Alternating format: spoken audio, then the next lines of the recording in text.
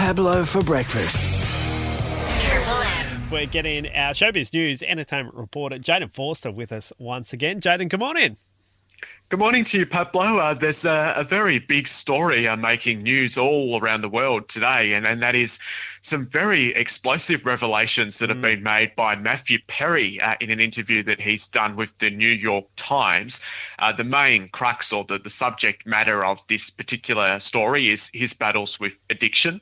That forms part of his new book that he's just released. He's out on the publicity trail for that at the moment. And in this particular interview, he's revealed that he really struggled with addiction. He started drinking back when he was 14 years of age and has been addicted to opioids and various other things for a number of years and got so bad that in 2019 he was actually in such a bad way that he was hospitalized, put in a coma for 2 weeks and hooked up to a machine to help him breathe. And he says that that's actually the thing that became the catalyst for him to go and get clean. So now, after 3 years and spending like $15 million on getting sober, he can sit back here today and say that, yep, I'm 100% clean of every single substance and have been for 18 months now. So that's the big takeaway message from this interview today, that no matter what addiction you're facing, no matter how bad it is, you can get through it and come out the other side. Yeah, really good to hear, because it was always hard to see. You know, his photos were splashed around all through the tabloids over the last decade, and it was tough to watch. You know, you could clearly tell he was struggling. It was, yeah. You could see in his face that there was something going on, and people even noticed that way back when Friends was sort of a thing. So, yeah, great to see a good outcome in that particular story. Now, actor Craig McLachlan returning to the stage.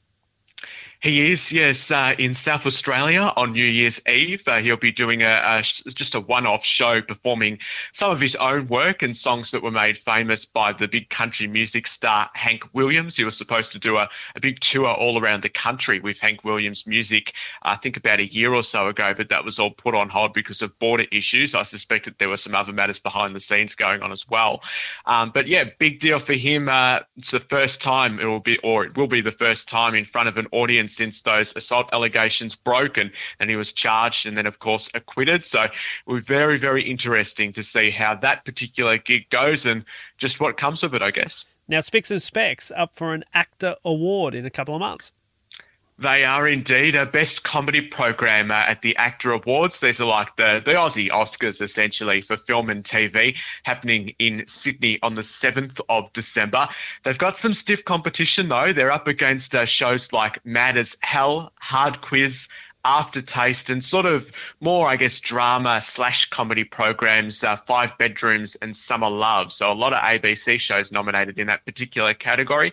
We'll see just what happens on the 7th of December. Keep up to date. Jayden Forster got you covered. Celebrity Lane 1, Instagram and Twitter. Jayden, always good to chat, and we'll catch up in 7 days. I'll catch you then. Pablo for breakfast. Triple M.